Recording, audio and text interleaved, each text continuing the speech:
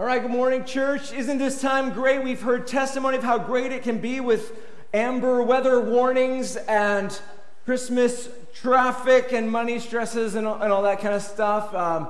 Yeah, it's the most wonderful time of the year. No, I really do love the Christmas season. I love it. I love celebrating.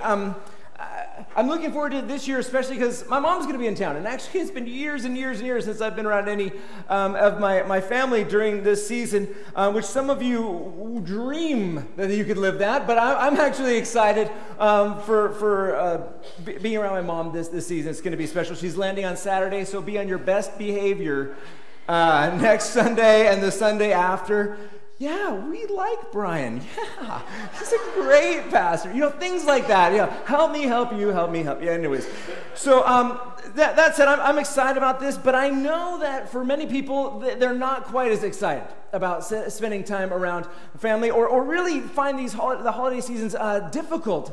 Maybe they feel depressed, discouraged, that like a darkness settling on their heart. And for many reasons, people can find these seasons particularly challenging.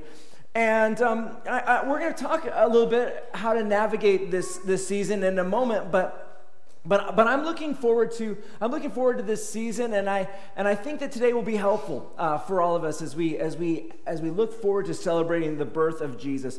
As we go through the Advent season, we finally have all 4 candles lit. Now, I'm not OCD at all, but I felt extra happy to see all 4 on this side lit. It has been irritating me for the last couple weeks, but each week we've been focusing on a different theme. The first week we talked about hope. And the hope that we have for today, for tomorrow, and for forever, because Jesus has been born, because he's alive, and now every single person can have a very real hope. Secondly, we talked about peace and the birth of the Prince of Peace versus Russell Drummond, who was teaching, and he referred to himself as the Sultan of Stress. But we're talking about the joy of the Prince of Peace and how we can have peace with God and just peace in our lives because Jesus can be trusted and all that goodness. Last week we talked about joy and how the birth of Jesus is good news, of great joy for all people, including you. And we talked about things that can choke out our joy, and we talked about 3 things that can help us relax that choke grip of those things and to allow us to experience very real joy these days and in this season. At Rehope here, we believe that every one of you can experience hope, can experience very real peace, can experience very real joy, and ultimately love this season. That's what we want for you. And as you believe in Jesus, as you trust him, as you draw close to him this year, we believe and we are champions of these things in your hearts and lives to grow in this season.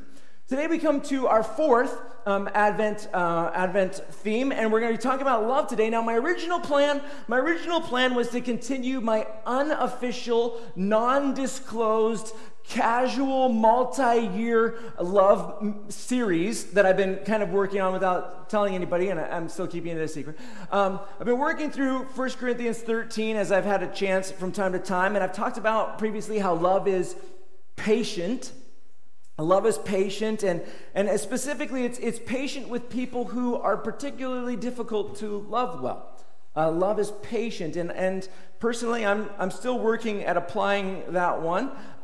We also talked about how love is kind, and how love is kind when other people are punks, or when they're mistreating us, or horrible. We're talking about how love is kind. Also still working on that one. And I was thinking of talking today about how love does not envy.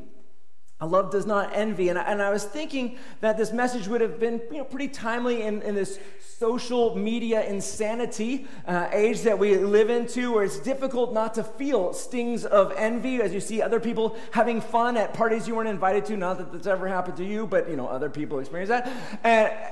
Or other people just having fun experiences while you're maybe home at bored or whatever. Maybe other people are having fun while you're feeling broke, or maybe other people, you look at them and they look Photoshop. I mean, they look great, and you're not feeling quite as good about yourself. Envy is a major problem. It's a major problem when talking about love, and envy is a major problem in our hearts. So my plan was to just call it out. And then call us to return to love, because envy or jealousy, envy can't coexist with love. You can't. Those fight against each other. That's why the Bible says love does not envy. They're incompatible. So, be very careful. Be very careful about envy in your heart. Don't be naive about it. Don't be naive about it. Don't be blind to its work in your heart. I just encourage you to fight against that this season. Fight against what you're seeing on social media. Fight against the imagery that wants to evoke jealousy or dissatisfaction, and pursue love. I think that would have been a good message. But you're not going to get that one today. Because yesterday morning, I woke up, and I get this maybe once a year or twice a year. I woke up dreaming that I was preaching this message, which is really convenient if you haven't written a message yet. And so I'm dreaming it, and I'm preaching, and then I woke up somewhere in the middle of not time to get up yet, and I was like, oh. And so I went over to my desk in the other room, and I just hand scratched out the message from the dream, and then I went back to sleep, and so that was nice. So I got this message, and it was a simple message. And so I was like, okay, I hadn't written the envy message yet, but I think I'm going to give this one a go. And I really feel like God wants me to just keep it simple today, to talk about love, to talk about even having this love in your heart that you're able to extend to people during this season. Not just enough for you, which seems pretty far away from some people. Like, how could I feel loved right now? But have so much love that it overflows into your relationship, even difficult to love people. So anyways, after dreaming about this message and watching myself preach it and think, hey, that kid does a pretty good job, this is basically how it began. This is how the message began. It began like this: God really does love you. God really does love you. Now, it's my joy to spend the rest of my life saying over and over and over again to people that God loves them. That God, I mean, if you're going to be remembered for one message, let it be that one, right? Like, God loves you. God really does love you. And honestly, though, sometimes I find it quite discouraging. Because that truth that God actually loves you, that he loves you today, that he loves you exactly how you are, even though you've made mistakes, even though you can't figure out how God likes you based on your behavior or what you've done, and let alone loves you. How could God like you? That truth that God actually loves you, it's so hard for people to believe. I keep saying it, and I watch it just wash over people just unfazed by it, unimpacted by it, undazzled. I watch people undazzled by the most incredible, life-impacting truth of all time, that the God of the universe actually, truly loves you. And that changes everything. It's connected to Christmas, John 3:16. God's love for the entirety of humanity. That's why he sent his son Jesus. John 3:16. For God loved the world, the entirety of humanity, in this way. He gave his one and only son. That's the love proof. That's the love demonstration. He gave his one and only son so that everyone who believes in him will not perish but have eternal life. For God did not send his son into the world that he might condemn the world, but that the world might be saved through him. The birth of Jesus launched God's love-proving radical rescue mission to provide forgiveness and grace and salvation to every single person who would believe in him and be saved. God loves you, and he wants you to be forgiven and saved. That's why he sent his son Jesus. And yet, sadly, so few people believe God loves them because when they look at their lives, when they look at their life, they see challenges. And when they look at their lives, they see pain, and they feel pain, and they feel disappointments. And there's just so much darkness pushing in on people. It's dark, it's depressing, it's discouraging, it feels all messed up. And so in that darkness, people look around and they think, how can God love me? Because I'm experiencing this darkness. How can he love me? I'm experiencing this stress, this mistreatment maybe. I'm experiencing this abuse or this pain. It's so consuming my life. How can God love me? And so they look at the darkness in their lives and they doubt that God really does love them. Or if he does, it doesn't seem to make a difference. I mean, I see Christians in our church hear me say, God loves you, and their eyes tell me that they don't believe it, or that it doesn't seem to matter to them because of the darkness. But the ancient prophet Isaiah, he writes about the birth of Jesus with these words. He writes, the people walking in darkness have seen a great light. A light has dawned on those living in the land of darkness. The birth of Jesus and the focus of the birth of Jesus is supposed to bring a light invasion to a darkened heart. The thrill of hope. The joy that God is paying attention. So in the Christmas season, as we reflect on the birth of Jesus, whom God sent to prove that he loves us, the season is as a reflection on simply, please believe. Please believe this true and life-impacting message, not just with your mind, but with your heart. So many people miss this message by 30 centimeters. By 30 centimeters. The message that God really does love you. It's an anchor for every storm of life. It's a fortress for every attack. It's that solid place for living in a crazy world. If you don't believe this message, my guess is that you would feel adrift, maybe lost a little bit, maybe helpless or overwhelmed or confused, unloved, angry, some sort of darkness.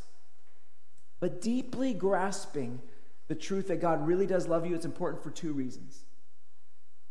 It's important for you, and it's important through you. It's important for you, and it's important through you, for your own heart to be encouraged and strengthened, and for your ability to love other people well. John the disciple, in 1 John 4:19, he writes this very profound yet simple sentence. We love because he first loved us. We love because he first loved us. Now, I know that many of you are facing a potentially challenging next couple weeks. Some of you are going to be around family members who have hurt you, who have abused you, who don't believe in you, who yell at you, who demean you, who twist truths, who confuse you. They throw your past in your face. And you might find yourself challenged and confused as a Christian, as somebody who really wants to follow Jesus, and you know that you're supposed to love. You're supposed to love these people, but how can you do that when it's so terrible? How can you love people who don't love you well? How can you love people who are rejecting you, who are not honoring you, who are being mean and who are being horrible to you? Maybe it's hard to love them because they're so dull, distant, and boring and disengaged. They're so apathetic about your existence. It's hard to love them. How can you love them with patience? Because love is patient. How can you love them with kindness? Because love is kind. The only way that we can love people who are impossible to love, I'm going to put air quotes, impossible to love, is by being fully anchored and overflowing with the love we feel from God. By overflowing with the love that we feel from God. When love that you feel is overflowing out of your heart, it can't help but spill out into the people around you. Even the hard to love people. Usually, we base our love for people based on them. How do they treat me? They treat me this good, so my love for them is about this much. Maybe I'll just one-up them a little bit, but basically it's about the same. Actually, though, as believers in Jesus, we're called to unfair love. Unfair love, to love people more than they love us, much more, knowing that it is unfair. Knowing that they don't deserve to be loved as much as we are attempting to love them with patience and with kindness. And I'm not saying this is easy. I'm not saying this is easy at all. In fact, I'm saying it's nearly impossible. I'm saying that we probably don't have what it takes in and of ourselves unless we have an external source of love input, unless we experience the very real feeling that God loves us.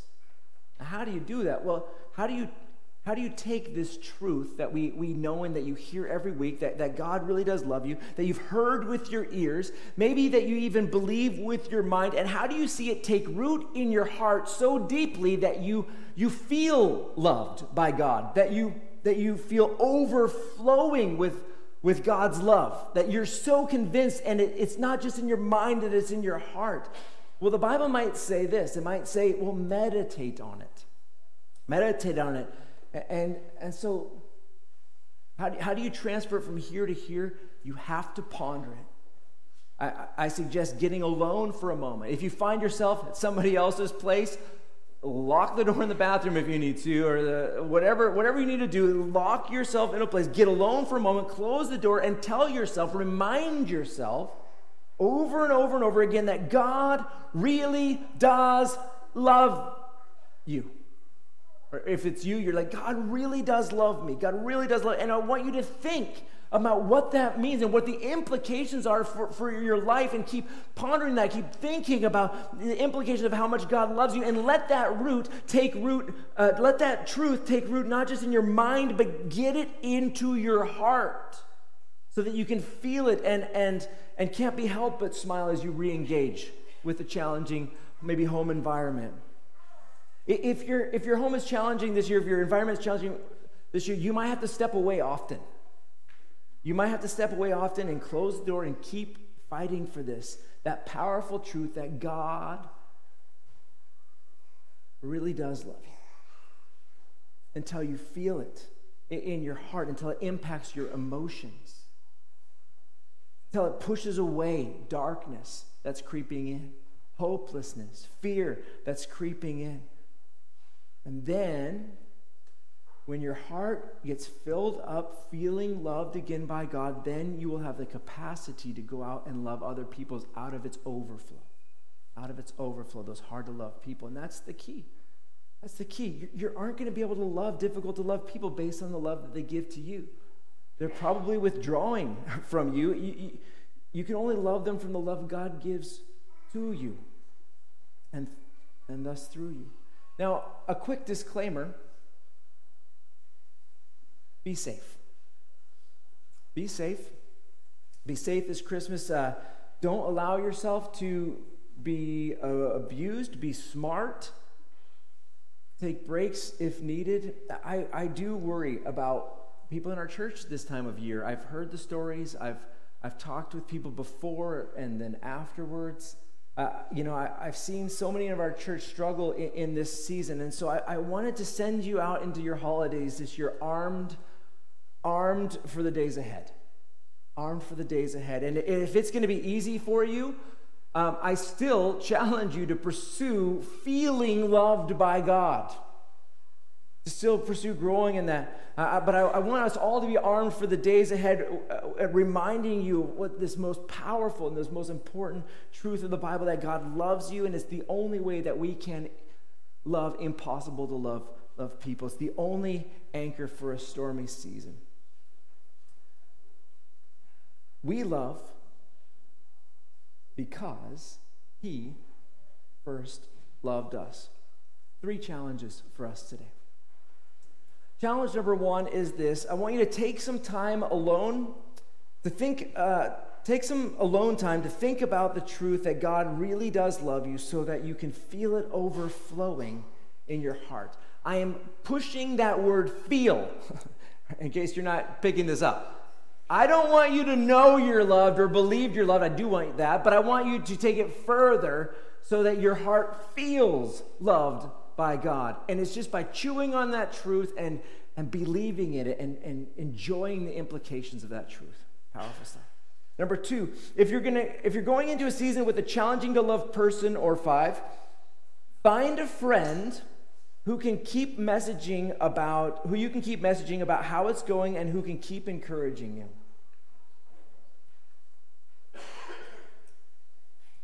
And thirdly, read 1 John 4:7-21. It's a pretty tough to read passage on loving people and how important it is, and the implications there. But just remind yourself, this is worth fighting for. This is worth going for, especially in this season, to really aim to love people better.